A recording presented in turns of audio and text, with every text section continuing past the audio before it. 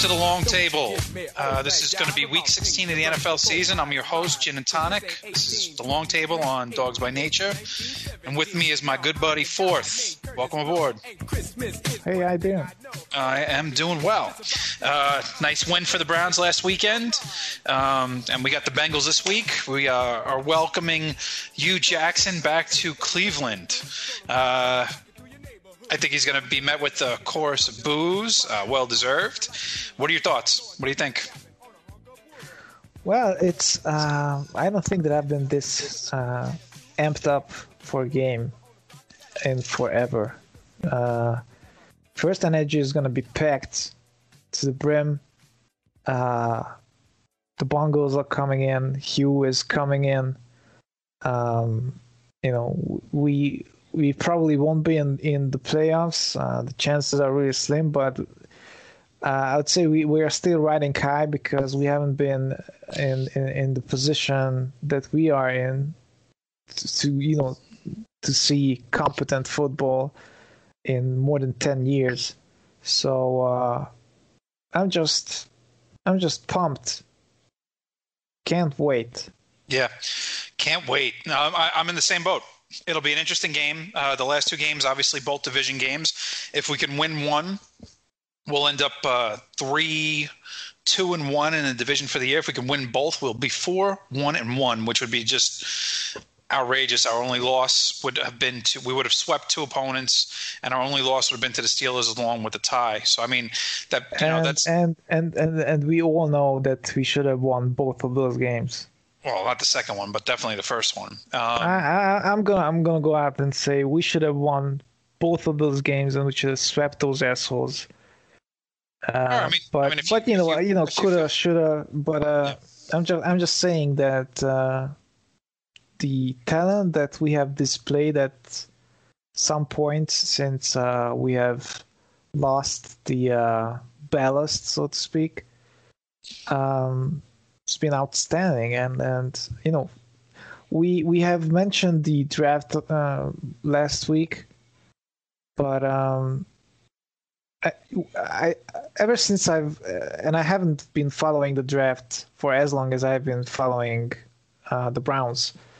I started following the draft in 2012 when we picked Whedon and Richardson in the first round. So I can't remember a time because there wasn't a time when we would just go in and, just whoever good guy falls to us will suffice. And, just happy with whatever we get. That's the mentality that I have. How you would, the Browns would pick high and we would pick whoever. And then I would always watch as we would go down the picks, and every year, in the first 2-3 rounds, even those teams that are good and pick high, very good players would fall to them, and I would always feel like it's unfair, even though it's fair, but it would feel unfair that these good teams just got better. And that's kind of the feeling that I have. I know it's very far, like 4 months from now, but anyway, that's the way that I feel, and it's all thanks to the Kitchen and the Baker. Yeah, I can't disagree with anything you said. I would say this is the first year that I put almost zero into the draft by now. I've watched I've actually watched quite a bit of college football, so I know a lot of the guys. I've had my eye on a few guys, I guess, a little bit. There's obviously positionally, I've focused a little bit more on a couple of positions as opposed to overall best players. So that's something I'll probably change up at some point. But I'm with you. I feel like there's a ton of talent on this team. There's a lot to be positive for, and I've been focusing on the Browns. I know I talked about it a little last week, and at some point, I'm sure I will dive headfirst into the draft, but I'm just not there yet. And that's really a good feeling. Week 16, we're not technically eliminated from the playoffs. We just need some crazy scenario to play out. But for the most part, we're eliminated for the playoffs. And that's okay because, there's a good chance that this team is going to win 7 games, maybe 8 games. And if we finish the season 8-7-1, I mean, after the start that we had. What was your prediction prior to the season? I thought maybe we'd win 5 games. I thought 5. I thought that the best scenario was 6 wins. Yeah, I thought 5 or 6 was, 5 was probably realistic. I mean, listen, a 5-win increase in the NFL isn't easy to do, even if you come from 0. It isn't easy to do unless you're making drastic changes at a few positions. You need to add a dynamic playmaker to a team that has already got a good running game and a good offensive line. If you add an elite receiver or an elite tight end, a guy like that can make enough mismatches where other things happen. You obviously adding an elite quarterback will do that. Adding an elite pass rusher or a lockdown corner will do that. I mean, it seems like we've done multiple things this year. We added the elite quarterback or the potentially elite quarterback, a guy who's playing at an elite level already as a rookie. We added an excellent running back. We've seen improvement on the defensive line. We've added a dynamic corner and a guy who, for some reason, I don't know how, didn't make the Pro Bowl in Demarius Randall. I mean, there's a guy that should. If you watch 3 Browns games all season, you're like, how does this guy not make the Pro Bowl? It's got to. I mean, the only benefit is that maybe it costs a little less to extend him. I mean, but there's no reason for him not to be a Pro Bowl or a high alternate. He was phenomenal safety this year for us. So we added a lot of positional players that made this team make that jump. To go from 0 to 7 is amazing. To go from 0 to possibly 8 would be even crazier, especially if 8 was 4-1-1 in the division. I mean, and not to even look back to week 1, to week 2, to week, I guess 4, to games that should have been won. Obviously, the Oakland game, the first Pittsburgh game, the New Orleans game. I mean, those are. I mean, not just winnable games. Those are games that we should have won. We should have beat New Orleans. We should have beat Pittsburgh week 1. We absolutely should have beat the Raiders in week 5, I guess, or 4, whatever that was. But I mean, those are. This Tampa. team could have won. Yeah, this team could have won 10 games. And because I mean, it's ridiculous. And you know what's even more ridiculous? What this season made me realize is how difficult it is to go winless. I mean, look at we have some truly awful teams this year, and one that stands out is the Cardinals.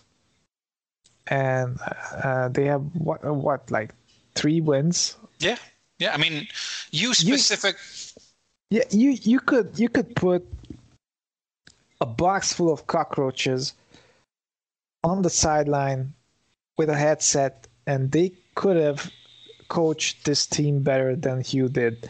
That's a Hungarian thing. Box of cockroaches. I just came up with it. I don't know. That's sometimes I just It's like, I don't know, it's like doing the jazz improv thing except with hyperbole. Idioms. Yeah. Okay. So, anyway, go ahead. Sometimes, I mean, you could have just given the players. I mean, we already had like 2 quarterbacks, like quarterback on the defense, quarterback on the offense. In a way, with Schobert, and they just let them call their own shit. I bet we would have won more games than with Hugh. It's weird because the core of the team, for the most part, is still 2016's team. Well, I know that a lot of key pieces. I wouldn't say a lot. Free safety, we have a better corner. We have a better quarterback, and a better running back. But I mean, that's I won't not go not. 2016. The 2017 wasn't that much different, but the 2016 team was drastically different. Oh, sorry, it's 2018, man. Yeah, I yeah. just I It's meant okay. I meant Last 17. year's team, Sorry. last year's team. Look, we improved at corner. We improved at safety. We improved at wide receiver. We improved, I would say, drastically at quarterback and at running back. We got Miles healthy for the full year. You know, True. I think we got good play out of Jamie Collins this year where we got nothing out of him last year. Well, he got injured right during the game where he played the best against the Lions, if Yeah. you remember that.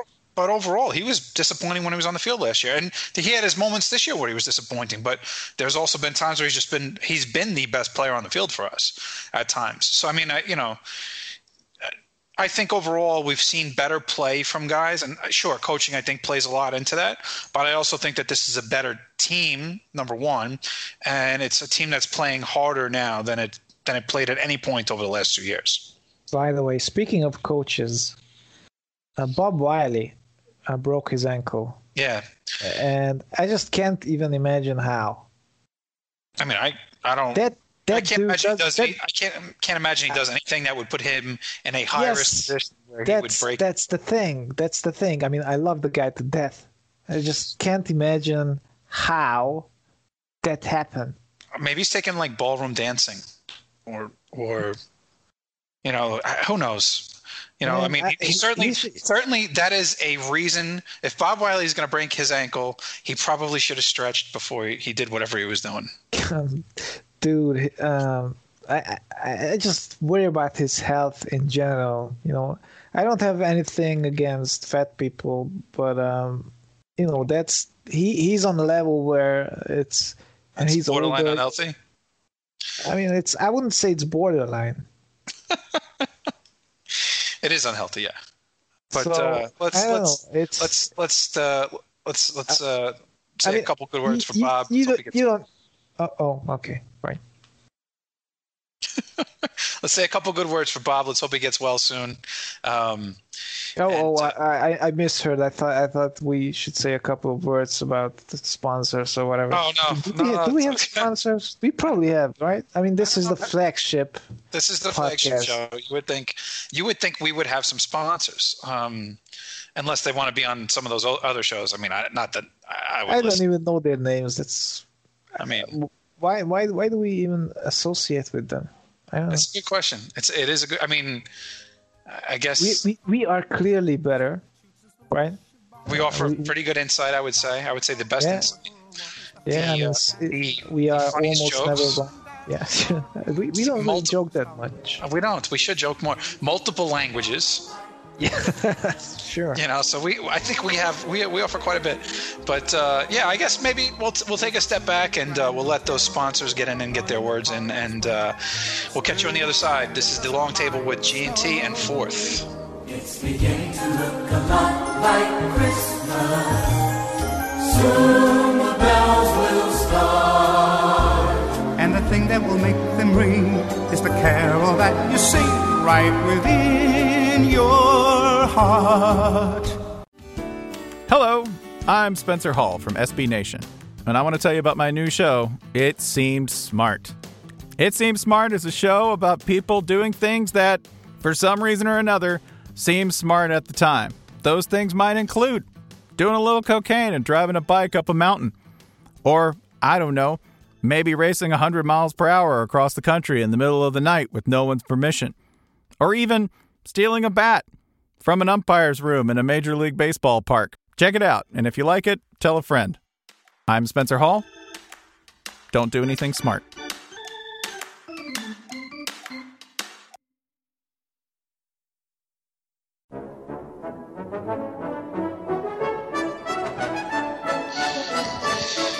So welcome back, segment 2, Longtable, Gin and Tonic and Fourth, and I guess I don't know where we left off, but let's.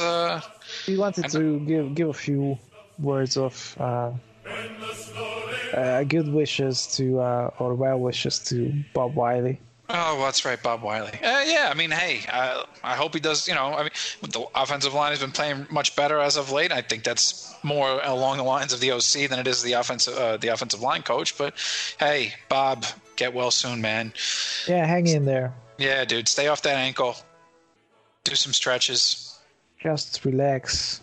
and whatever. The other thing I would suggest to him is that Maserati. He might want to think about getting something a little bit higher off the ground. I mean, it's got to be tough getting in and out of a Maserati at his size with a broken ankle. You would think that would That's limit a him. problem. Yeah, but then again, we just mentioned that he should get a bit leaner.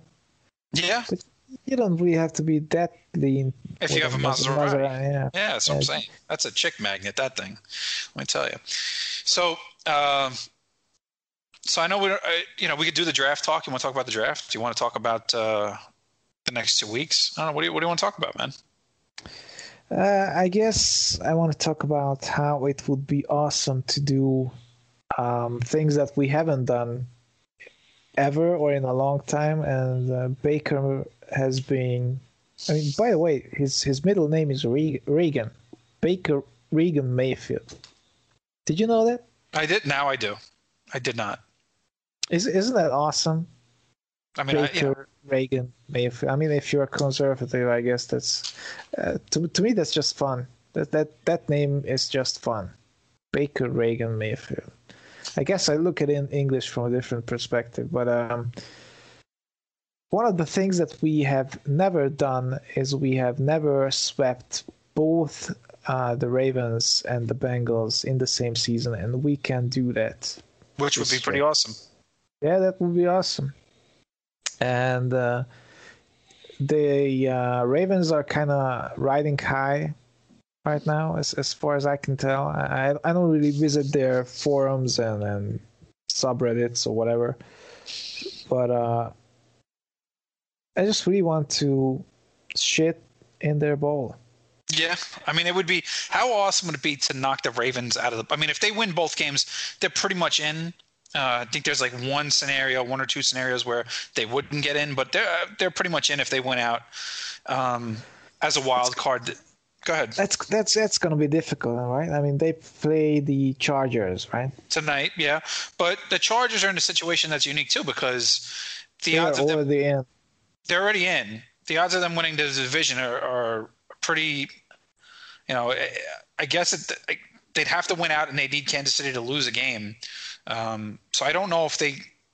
I mean, they have something to play for, but the odds are that they're not going to win the division. So I don't really know. I mean, they're obviously going to come to play. That's another situation. Like, do you take your foot off the gas pedal or not? I've never been a fan of it. I mean, we've seen it work and we've seen it not work. A few years ago, when the Colts did it, and it actually cost, I believe, us a playoff shot. Yeah, it did. They ended up getting the absolute snot beat out of them by the Jets in the playoffs. So, I mean, was it the same year? I think it was. I'm pretty sure. Yeah, I mean, it doesn't matter because I think they did it every year. That was a. Yeah. Yeah, that was a pancake division. Well, anyway. that's it. Exactly. That's the thing is and we've seen that the Patriots where they haven't done it and it's worked out well for them. I mean, the Patriots have basically glid into every, division title for the last 10 years almost, and with had almost zero resistance to any of them. So by week 12, they pretty much have their playoff berth locked up and their first round bye locked up by week 13. So now it's, Yeah, now the teams visit Foxborough where it's cold as fuck, so they get another advantage, and they fuck with the mics, I think, and they cheat. Well, God, I hate the Pets. You do? I mean, I have. It's Ravens, Steelers, Patriots. That's your top three? That's my top three. Then Broncos, and then the Bengals. See, I have an unhealthy hatred for the Broncos. So, like, beating them last week was big for me. I mean, like, as a kid growing up, I hated John Elway. I hated the Broncos more than anything. I mean, more than the Steelers, because all right, division rival, but the guys that beat us in the playoffs were the Broncos. I hated Elway. He had that stupid shit-eating grin on his face all the time, and I mean, God bless him. The guy always he did find a way to beat us a couple of times, and he actually eventually won a couple of Super Bowls, even though he may not have been the biggest part of those teams winning. I hated that guy. Shanahan won him. Yeah, sure. I mean, he played well in one of those Super Bowls. He played really well. He won the MVP. But I hate him too. So I'm not. Yeah, no, I absolutely hate Elway, and I definitely hate the Steelers. One of the things that, I mean, obviously it's a little bit, you might not notice it, but there's certain things that if you're an NFL fan, there's teams from all over in every city. So, obviously I'm in New York, I'm on the East Coast, and I'm a Browns fan. So there's not a lot of Browns fans here. I mean, there's a few. Obviously, we got a couple of our own local guys. Most people that are Browns fans would be transplants. But what you'll notice is, specifically guys my age, and maybe slightly older, everywhere you look, guys in their early to mid to maybe even late 40s now, in every city in the country, they're either Pittsburgh Steelers fans or Dallas Cowboy fans, because that was it. Guys jumped onto those two teams, and everywhere you look, they're like shit. They are like dog shit. They are everywhere you look. There's Steeler fans and Cowboy fans. You can't miss them. I'll say this: I probably know more Steeler fans than I do Browns fans, just because they're everywhere you go, every town you go to, everyone you talk to. Same thing with the Cowboys. No matter whenever I meet a new guy, like if I meet somebody new on a train, or if I talk to somebody new at work or a client or whatever it is, you could almost guarantee if they're roughly my age, they're either a Steeler fan or if they're not in my situation, a Giant or a Jet fan, they're either a Steeler fan or a Cowboy fan. It's pretty crazy. I mean, they're pretty much everywhere. And so I would say that if I was to pick teams that I hate, it would. I mean, I have an unhealthy hatred for the Broncos, but I would say Ravens, Steelers, Broncos, and then Cowboys would probably be really high up there for me too. I tolerate Giant and Jet fans. I don't really like them. To my family, I have lots of Giant. My brother's a huge Giant fan. But I tolerate it. It is what it is. I mean, kudos to them. If it wasn't for them, the Patriots would have 7 Super Bowls, I guess. So I guess we have to be happy that, that's taking care of itself. I will say that I know a lot of people hate the Patriots. I have a vested interest in rooting for the Patriots. Mrs. G&T is a massive Patriots fan. It's been, roller coaster ride. 2 years ago was great. Last year, not so great. So I do have like I said, a rooting interest for them. I do. If we don't win and they're in it, I kind of have to root for them. It makes my life easier. And the saying is, happy wife, happy life. And so I don't hate the Patriots. That was a woman who came up with that saying. I'm telling you. I will say, happy, what was I? That's what I lost my train of thought. You know what's something that I never understood about American movies? Because, we get American culture through Hollywood, right? So one of the things that happens in like TV series and movies and stuff like that, there's an argument or the guy messes up or whatever, and he sleeps on the couch. Yeah. Like, I'll be damned if I sleep on a couch in my house. So if I had a wife and she didn't want to sleep with me, whatever, I sleep in my bed in my house. You can sleep in front of the house. I don't care. Like that's weird to me. Like, the house is yours. I guess, I assume, especially in those households where there's a stay-at-home mom, and the guy, one dad breadwinner. Yeah, so the house, I guess, should be in his name. So, well, I don't know why you people, you men in the States, you gotta start wearing the pants, because you are getting pussy whipped over there. There's no. What do you mean? What do you mean the couch? This is my house.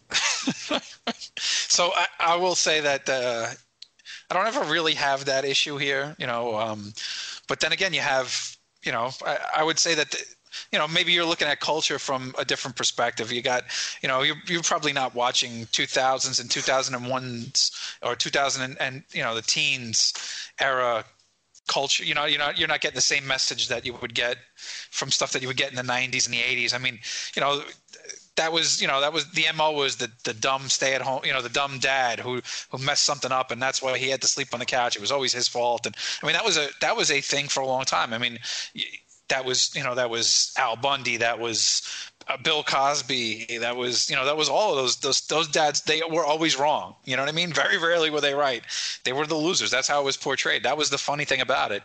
They were the ones that were always wrong or suffering or whatever. And that was I guess the MO of that genre of television and movies to that point, to the next level. But I mean, I don't think it's necessarily like that. I mean, I guess it's just that's what we get, and we would like come out of the movie theater and can you believe it? The dude just went to the couch. Yeah, I mean, I guess sometimes it's just easier. So I don't know. Maybe that's why dudes do it. Yeah, I guess. I mean, we are deep sleepers sometimes. So yeah, waking up with someone trampling on your balls or cutting them off. But, I mean, if that's the alternative, I think I'd take the couch. Yeah. I mean, if I knew that my wife was capable of that, first things first, I wouldn't be with that type of woman. Well, you read some of the stories. One of the famous ones was the woman cut off his husband's penis and threw it in the woods. Not the woods. You guys have the trash. Oh, I don't know. I don't know how we got here, but yeah. I think that's what happened. So yeah. I mean, we are talking about cut off penises, so we're gonna have to probably edit this out. You mean easy? Yeah. We could segue back into the Bengals because they have lost their balls. So yeah, I mean, so here's a dilemma with the Bengals right now is obviously that Marvin Lewis is stepping away from the head coaching reins. Does he? Do we know that for a fact? I mean, it's basically that's been the report is that he will look for alternative options and different positions. So he's probably gonna, he's probably looking, or he probably has something lined up with the Bengals, and he's probably looking to, move up the ranks into the front office or into president, maybe like a, president of football operations kind of thing. Boy, if they man, that would just be I just wish that the Steelers would take you. That would be magical. I mean, it's I imagined it to be great for us. Great entertainment on the Bengals. But it could be better. Yeah, but it could always be better. He could be the Steelers or the Ravens head coach. That could be marvelous. Well, that's the other thing is now there was a moment where we thought maybe all four teams in the division might be looking at coaching changes. But the Bengals the Ravens have come out and since said that John Harbaugh will be back next year, and they're working on an extension, which I think is the right thing to do. I agree. I think John Harbaugh is a good coach. I think that sometimes teams need to move on from a guy at some point, but I don't think moving on from Harbaugh would be necessarily something that they should do. I think he's still got plenty to offer. He's a young guy. I think that the team itself hasn't been really that good. I mean, you look up and down that roster and sure, there's some really good players on it, but their drafts have not been good the last few years. And, they're winning I think they're winning now. I mean, people could say what they want about Lamar Jackson. Oh, he's playing great, but he really, I mean, they're running the ball with their quarterback. That's I mean, that's not a long-term solution to win, but it's getting them wins now. I still think that the team has not been. I still think the team needs a lot. And I think quarterback is going to be something that they're going to have to address because I'm still not sure.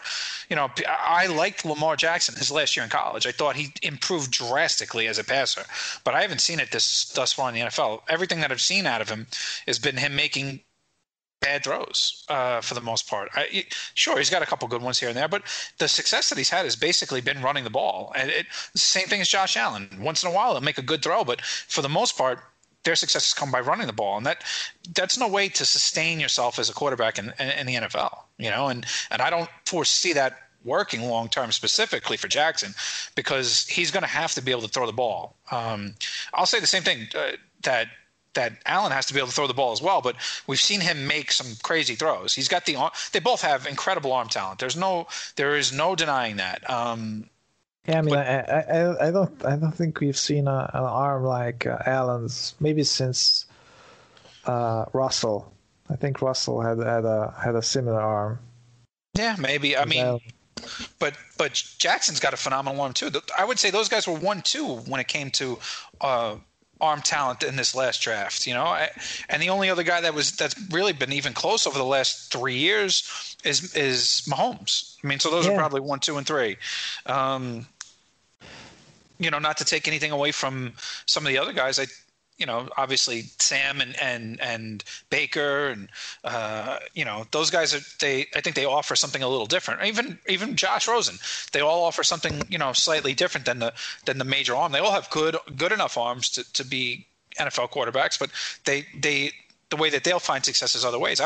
And to tell you the truth, even though maybe Allen looks like he's projecting to play better than those couple of guys right now, it's not about what you do right now. It's about what you become. And I don't think that, winning games by running the ball makes you a better NFL quarterback. I'd rather you be out there making throws, even if they're bad throws, and you learn from them. One of the famous things that Peyton Manning always says is that that first year when they went 3-13 and he threw, 30-something interceptions or whatever it was, he had an awful year, and they were out of a lot of games. And he always says, I learned how to play good football by playing really bad football. If he would have been out there, I mean, not that he's the same type of quarterback, but out there running a read option as opposed to, standing in the pocket and throwing the ball against defenses or trying to read a defense and see what the coverage was or to see where the blitz was coming from and reassign the offensive line that's all stuff he learned. You kind of gotta differentiate between learning by playing bad football and just playing bad football, and I would say that's the difficult stuff, because if learning by playing bad football would be the requirement, then if playing bad football would lead to learning, then we would still have like Cody Kessler or Kaiser starting for us, right? So I mean how do you I think that steps on the evaluation of the player itself, or himself. But we have people getting paid a lot of money to make the sort of evaluations that are, not be specific Browns, league wide, who often miss the same thing.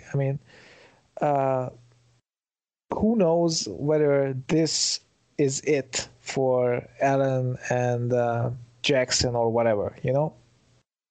This could be it. This could be all they can do for whatever reason. So, but Allen is still gonna be the quarterback next year, and Jackson is still gonna be the quarterback next year, unless they have like a catastrophic injury or whatever. But still, that could still be the ceiling of their ability. And how do you tell someone who just never develops from someone like Peyton Manning um, um, who learned by making those mistakes. You know what I mean? Yeah, I mean, I get what you're saying, but I think a lot of it is the eye test. Like, I mean, we had Baker out there, and when he was playing bad, when he had that stretch about 4 games where he wasn't playing exceptionally well, you could still go out and see him make good NFL plays. He wasn't relying on scrambling 30 yards or trying to truck stick somebody and break the plane and get in the end zone. Like, he wasn't out there running the ball 15, 20 times. He was out there making throws, trying to read a defense, trying to find, get the right read and hit the receiver that he was supposed to throw the ball to. That's what he was out there doing. So you can learn from that. That's to me, that's an eye test thing. But with Jackson, the scheme calls for him to run a ton. So it's I think that's kind of fitting for Allen. But then again, you can have these excuses, I guess, because Allen doesn't quite have the supporting cast. So with 11 guys on the field, and where the I mean, with offense especially, the whole thing is like a choreographed, like precision thing, timing, like it's like an aggressive water ballet with a ball. Everything has to kind of work out perfectly. It has to be well executed for it to work as the coach imagined. So that's one of the reasons why baseball is easier to evaluate, because it's always like a duel. Well, it's a one-on-one thing as opposed to an orchestra. Yeah, and I get that, but I guess my point about evaluating whether a guy is learning or if he's in the right system or the right. You want to take 2 good examples of guys that, this might be widely unpopular, but look at guys who were put into a position where their entire success was based off of the system that they ran. Right now, you can say that Tom Brady is a product of the system, and that's why but that's not the case. I know people think that, but that's not the case. You could say the same thing about Peyton Manning, but again, that's not the case. He's the kind of guy that would find a way to beat you. But if you want to go back and look at guys who had very good starts to their career, I won't say rookie seasons because it actually carried over a little bit more for one of these guys. But the 2 guys that obviously come to mind are Robert Griffin III and Colin Kaepernick. Those guys were running a system that put them in a position to succeed. Once teams figured out exactly how to defend it, they couldn't win. They couldn't produce, right? So if you were putting a guy out there and you're just going to run him 20 times a game because that's all he can do, and he can't throw the ball successfully, what do you think is going to happen? A, he's probably going to go get hurt, and B, you're not going to find another way to beat teams. First off, you can't be just a running team in the NFL anymore. It won't work. Teams score too many points. You need to be in a position to score quickly in the league. So if you're going to run the ball or scramble for big chunks of yards and hope that that you can keep up with these teams that throw the ball 50 times a game, you're just not going to be able to do that. I'm not saying a running game is totally shouldn't be a factor, but running games obviously help quarterbacks to succeed. But if your quarterback is the guy who's doing the running because he can only succeed in a read option offense, or he has to be a run heavy quarterback because that's how he does the most of his damage. That's how he picks up a bunch of yards, or that's how he keeps. I'm not saying those are bad things to have, but you can't base your offense on that. You need to be able to stand. I mean, it's proven. If you go look at the teams that have won and the guys that have been successful for more than 1 or 2 or 3 seasons, it's the guys that have been able to sit in the pocket or scramble and make throws down the field. It's not guys or intermediate throws or even short throws, but it's not the guys that have, that guy's not open. He's my first read. I'm going to scramble, or I'm going to roll out, or I'm going to run, or I'm just going to run a read. We're going to run a read option offense where, all I got to do is read the defensive end. And if he comes down towards me, I make a pitch. If he doesn't, I just run up the field. I mean, those guys, they don't have a long lifespan, and if they're exposed as guys that can only do that one thing, that they don't have a chance. You know what I mean? Because teams can scheme against that, but teams can't scheme against is what Baker's doing. Some of the things that Darnold's doing. Some of the things that Rosen's been able to do. If you can get guys open and you can hit them in stride, or if you can hit guys on the move or make good throws that defenders can't cover, then it doesn't really matter. You can't scheme them against that. That's just, you got beat by a better. I think one of the things, and I would separate. I mean, you specifically singled out guys who rely on their legs too much. Well, that's what we're talking about. So. I don't think that's the whole thing. I mean, since there are guys, because I mentioned Cody Kessler and he's not a runner. No. Hogan, although Hogan could run, but he is not generally a runner. But they're not throwers of the football. Neither one of them. Yeah, that's kind of. That's what I guess that's what I was getting at all along. Is you need a thrower of the football. You need a guy who can throw the football. It doesn't matter. What I was getting at is if you can't, even if you run and you look good, it doesn't matter, because the most important thing is being able to throw the football and throw it accurately and make good decisions with it. If you can't do those things, it doesn't matter how good you are running the ball. No matter if you win a couple of games because you can run the ball, or if you make one big throw and that's what gets you a win. I mean, the odds of prolonged success with something like that is just it's too small, and I just don't see it as a viable way to build your team around the quarterback. And that's why I think those two guys specifically, even though they've put their teams in position to win this year in the long term, unless they change their game around a little bit or start to develop as passers more, which is why I'm happy to see what's happened with Baker. I mean, obviously he was the most advanced guy when he came into this whole draft process, and he's continued to grow probably at a faster rate than anybody else. I think the setbacks help people. One of the things that I've read about with chess players is a lot of the time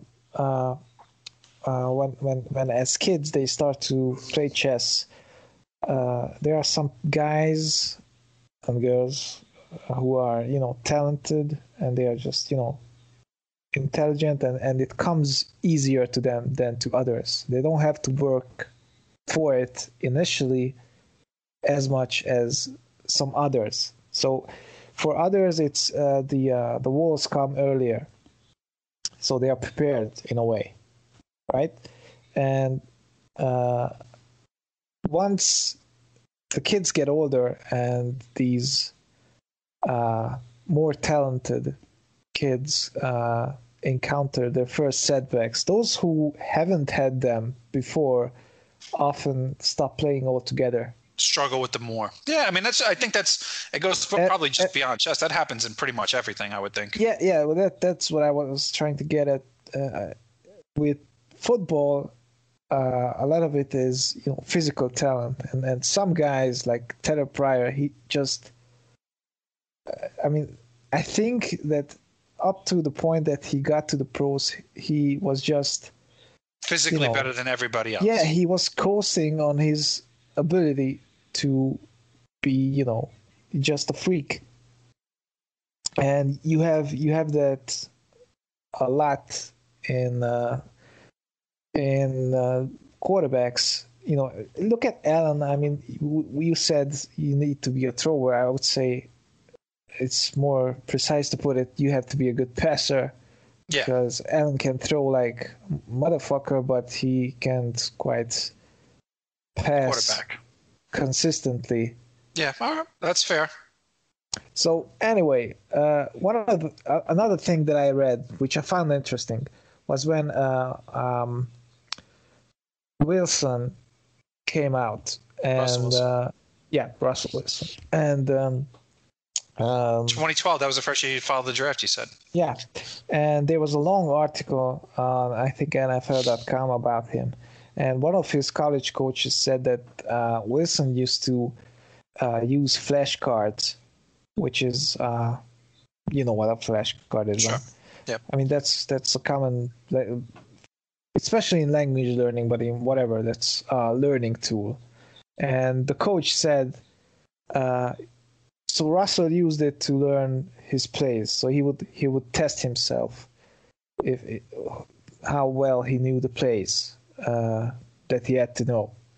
And the coach said that he has never seen anything like that. I mean, seriously, a coach should be a teacher. Never seen someone use flashcards, and that just flabbergasted me. Like, it's the same thing with just normal kids. I mean, I know your wife is a teacher, but one of the things that they don't teach in school, at least here, is they don't teach you how to study, how to learn. So you just get the material during class, you get your homework, and you're on your own pretty much. And you never learn how to learn. This is one of the things that I wanted to talk about like years back when I had my own podcast, prompted by this Wilson article. I forgot where I was going with this, but anyway. So that you're saying that people aren't taught how to learn. So when somebody comes up with it, I guess your thought is when somebody comes up with a new method. No. What I wanted to get at was, I don't think that Wisdom was taught how to use flashcards or whatever. It's just that he encountered setbacks that he couldn't get over with just by using his physical tools, which I would say he still has plenty. All of these guys, or most of these guys, have plenty of that. But since he had some roadblocks earlier, he had to switch schools. He didn't have to switch schools, but he did switch schools. I think he went to Wisconsin. Yes, he started North Carolina State and he ended up at Wisconsin. He had to learn a new system and such. So people who coast, especially quarterbacks who coast to the NFL, that's one thing to worry about.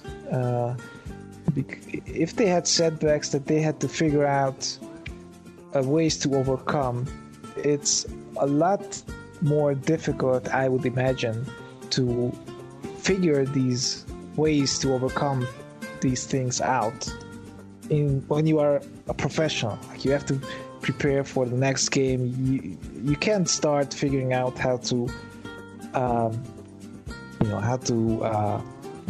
space out your learning, or how to chunk the playbook for the game or whatever. You know what I mean? Yeah. No, I mean, I get all that, and it's something we can continue on, but we need to take a quick little break, and we'll be back. We'll pick this up when we get back.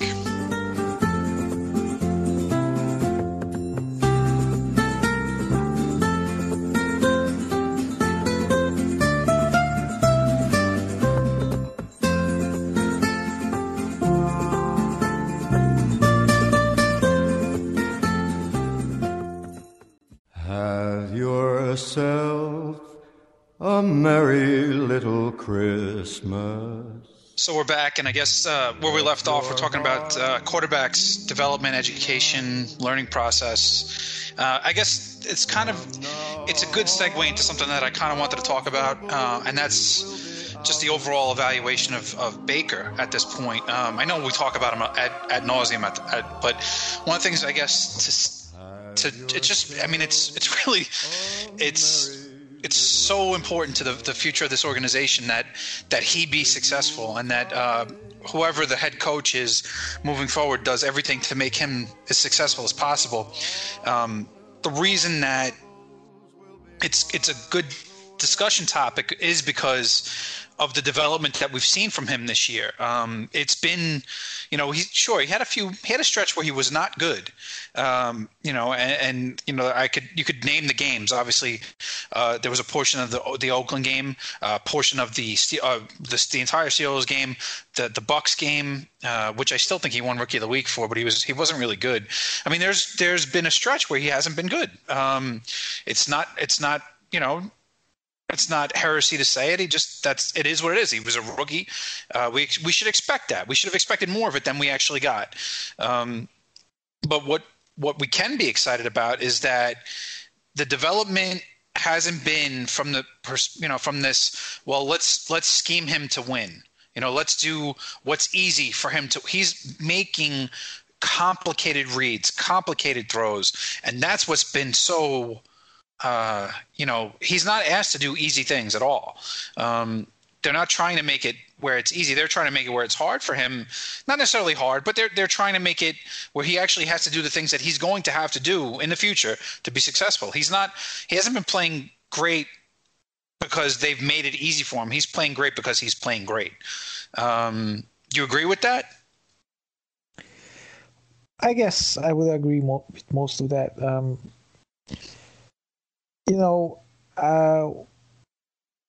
I'm not sure that he has been as often bad as you made it seem, but other than that, I'm in agreement. Plus, you can't talk enough about Baker. Just an incredible combination of everything that a quarterback needs. It's freaking unbelievable. Yeah. No, I mean, listen, that's this is what we've wanted. This is what we've needed. This is what we've been waiting for. We've needed this guy. We've needed a great quarterback, and we're on our way to having him. He's there now. Yeah, it's how superstitious I am. Sure. I have this terrible foreboding that it seems too good to be true for some reason. But this is one time where I kind of let myself be happy with what we have right now, and just looking forward to playing the Bengals. But yeah, since we spoke about learning and stuff, one of the enduring pictures for me during the scouting process about Baker was there was a picture. I think one of his coaches showed it.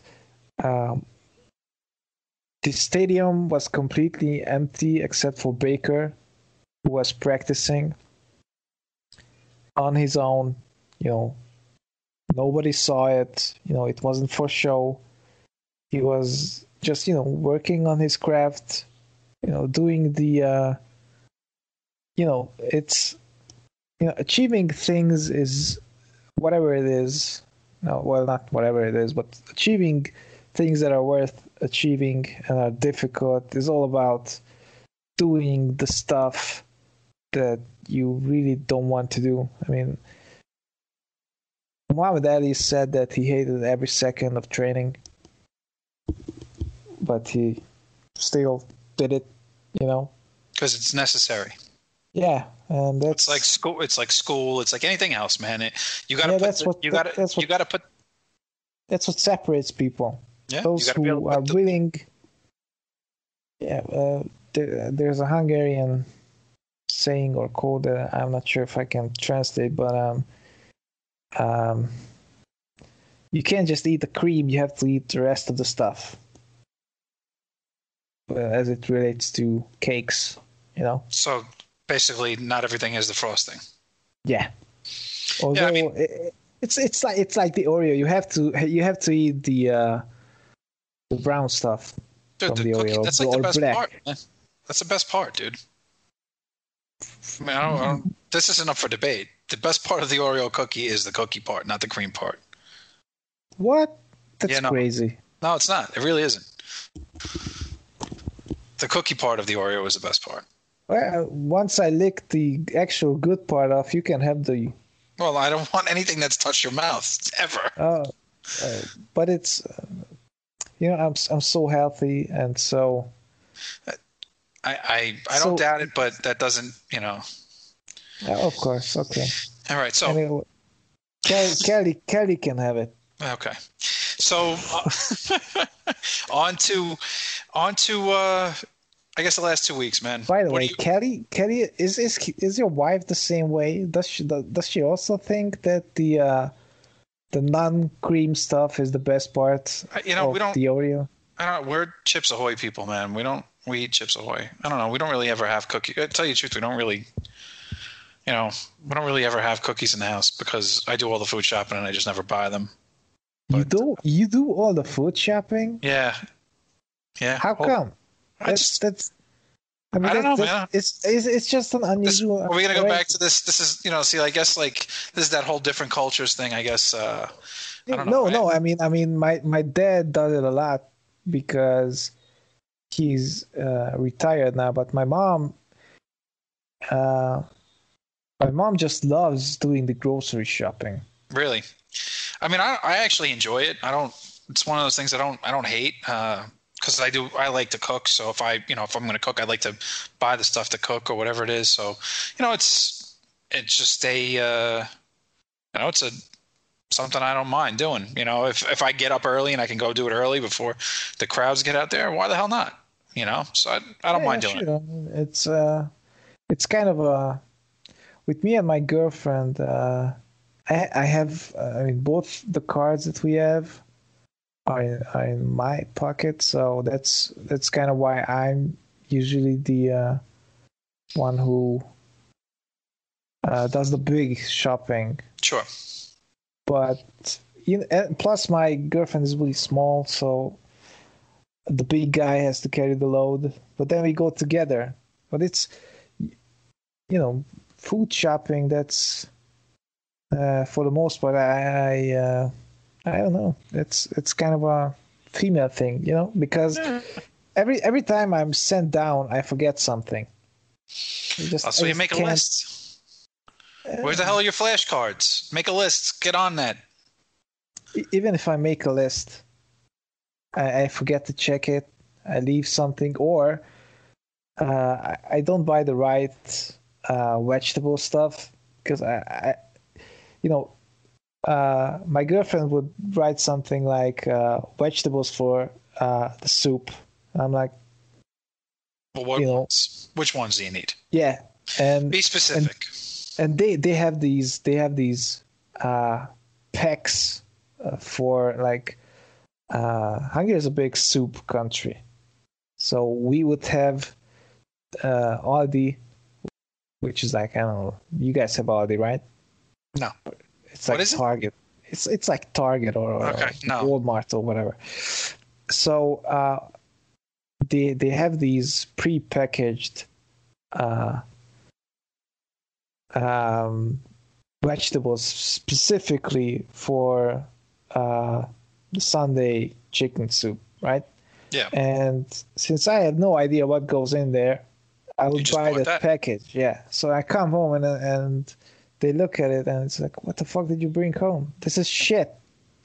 Well, I mean, you could ask too. I mean, it's it wouldn't kill you to ask what exactly do you need, but don't give me solutions. Let the women go down and buy the girls. Yeah, I mean, I guess But I mean, if it works for you guys, that's great. It kind of works for us. So yeah. Anyways, but I guess can we get back to football? We are a bit on some tangents today, man. Can we get back to football? Yeah, we can get back to football. But what is there to talk about? Let's trash the Bengals. That's it. Let's trash the Bengals. Let's trash you, Jackson. Let's win in 2 weeks. Well, in a week from tomorrow in Baltimore. And we go to Baltimore. I forgot. Yeah. And then let's end the season 8-7-1. And then what? Where do we go from there? What do you think? What do you think about in the offseason? Do we add? Obviously, we're gonna probably throw some money at a couple of guys. We'll make a decision on as we should. as he Jamie should. Collins is going to be here. Chris Hubbard is going to be here next year. Who's going to be? I would say that probably one of the linebackers is going to go. My thought is that Jamie Collins won't be a Brown next year without a pay cut. I think that Kirk Owen and Schobert will definitely be here. I don't know what the linebacker free agent class or whatever it's gonna look like next year.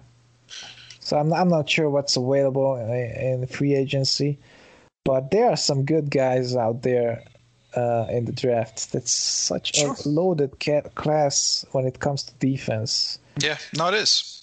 Oh, thank God we're not looking for a quarterback. Yeah, I mean, that's what I've been killed for saying it, but and you know what, the Giants may end up with offensive. I honestly think that it's pretty much a lock at this point that Barkley is going to win Offensive Rookie of the Year.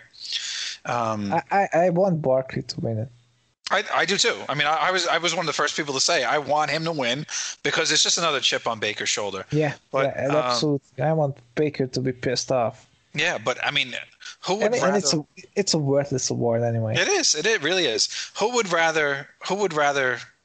rather be right now, us or the Giants? I mean, it's not even close. It's not even close. I mean, if we get 80% of what Barkley is from Chubb, which I think we can easily get moving forward, and we get a quarterback, I mean, how could you not feel better about that decision? I mean, we're in such a better spot than they are. But the thing that bothers me is not even that you would give the Offensive Rookie of the Year award to Barkley, because I think he's a great player, but to argue that he is better or more valuable. But then again, it's not the most valuable rookie award. But it's still, I know. Still, I mean, who would you rather have in your offense?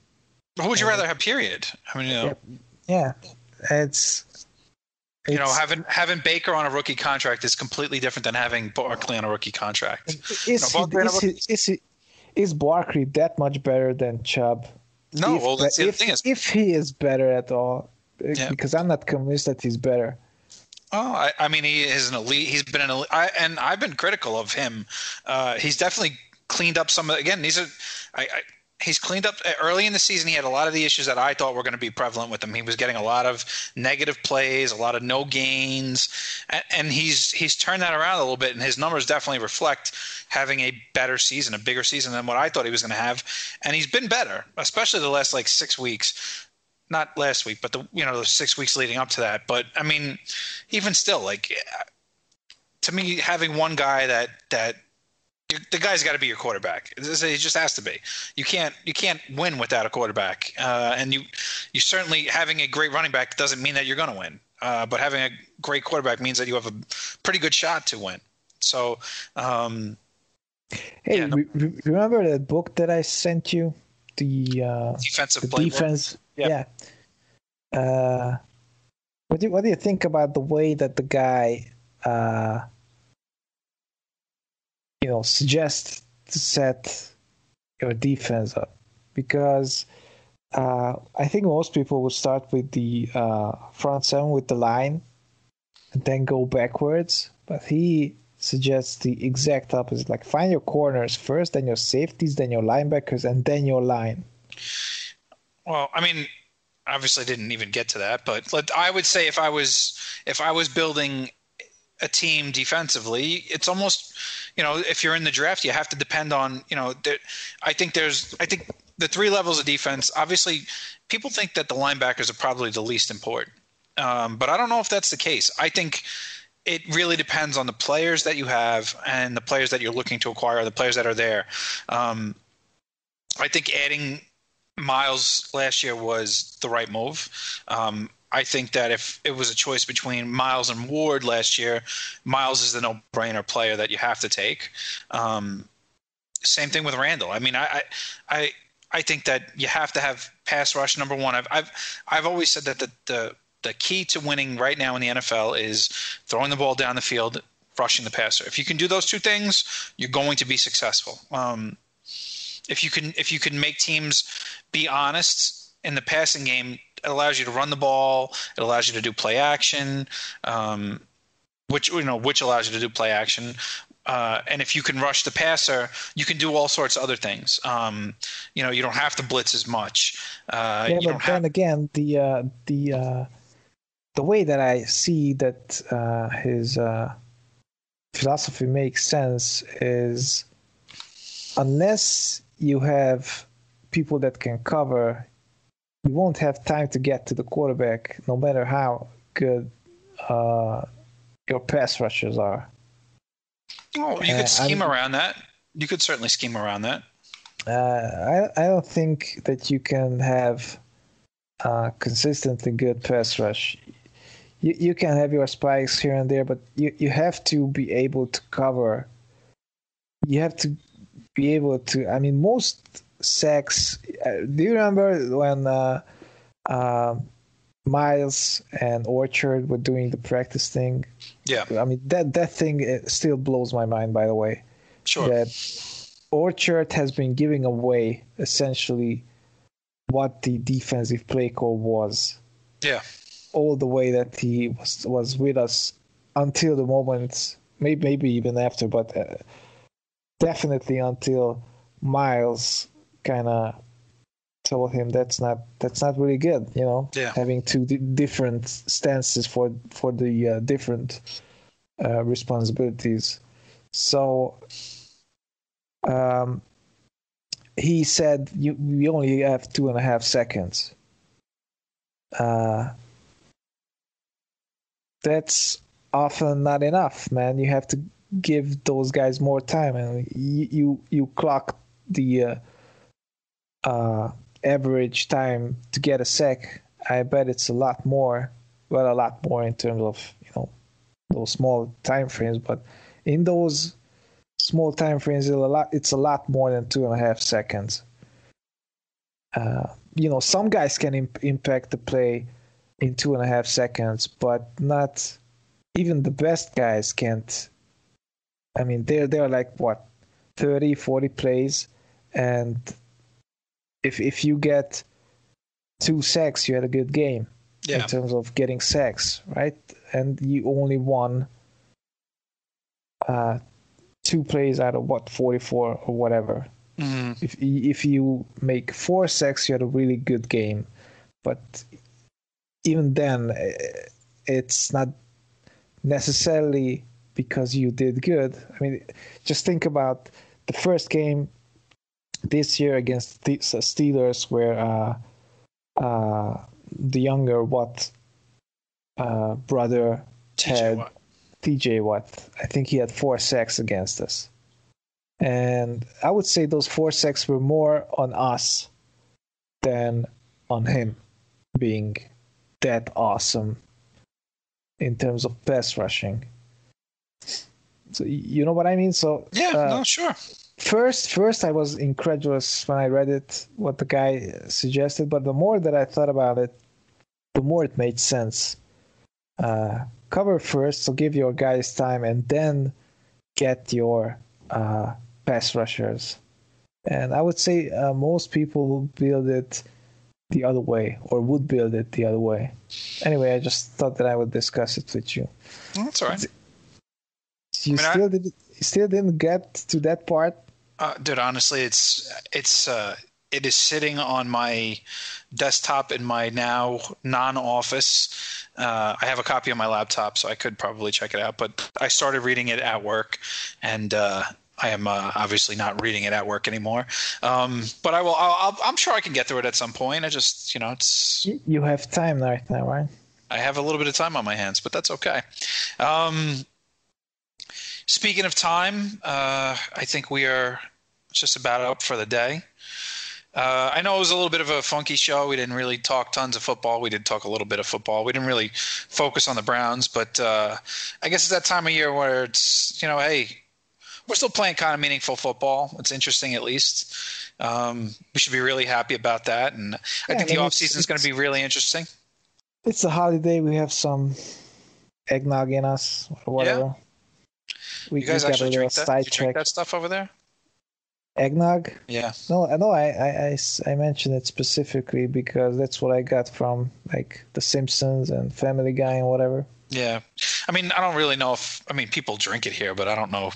I don't remember the last time I had it. So but that's okay. I mean, everyone can have their little holiday cheer. And, here at Dogs by Nature, I guess we all want to say happy holidays to each and all. And, let's go Browns. Let's beat the Bengals this week. Let's get ourselves to a point where we can finish the season with a winning record, which would be awesome. I could not be happier than if we did that. And let's have a party and trash them. Let's do that. Anyways, Fort, it's always good to talk to you, my friend. And we'll be back next week. We'll wrap up the season, and then we'll start getting ready for our couple postseason shows. And we hope you enjoyed the show and the network. And I want to before I call it a day, I want to say specifically thanks to our buddy Easy, who's tirelessly helping out with the production of all these shows and all these podcasts.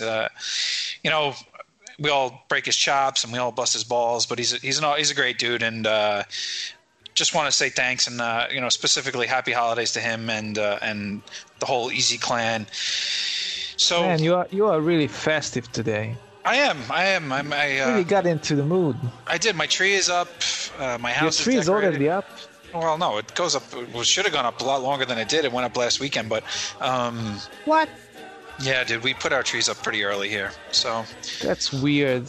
Yeah, we don't even get it out. Anyway, I just say goodbye. We can talk about trees once we're off the air. So I will say thank you again for listening, and hope you enjoyed the show. And go Browns! Go Browns! Oh, jingle bells, jingle bells, jingle all the way.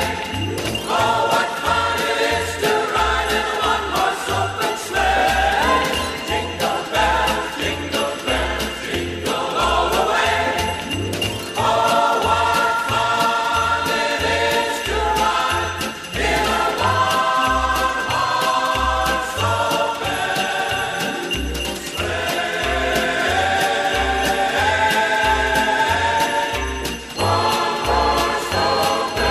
sleigh.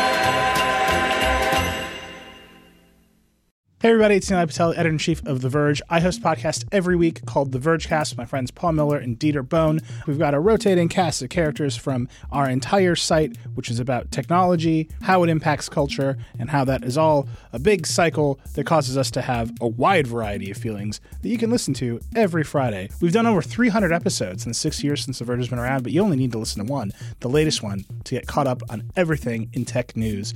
Vergecast is on Apple Podcasts, Spotify, everywhere else you listen to podcasts. Check it out.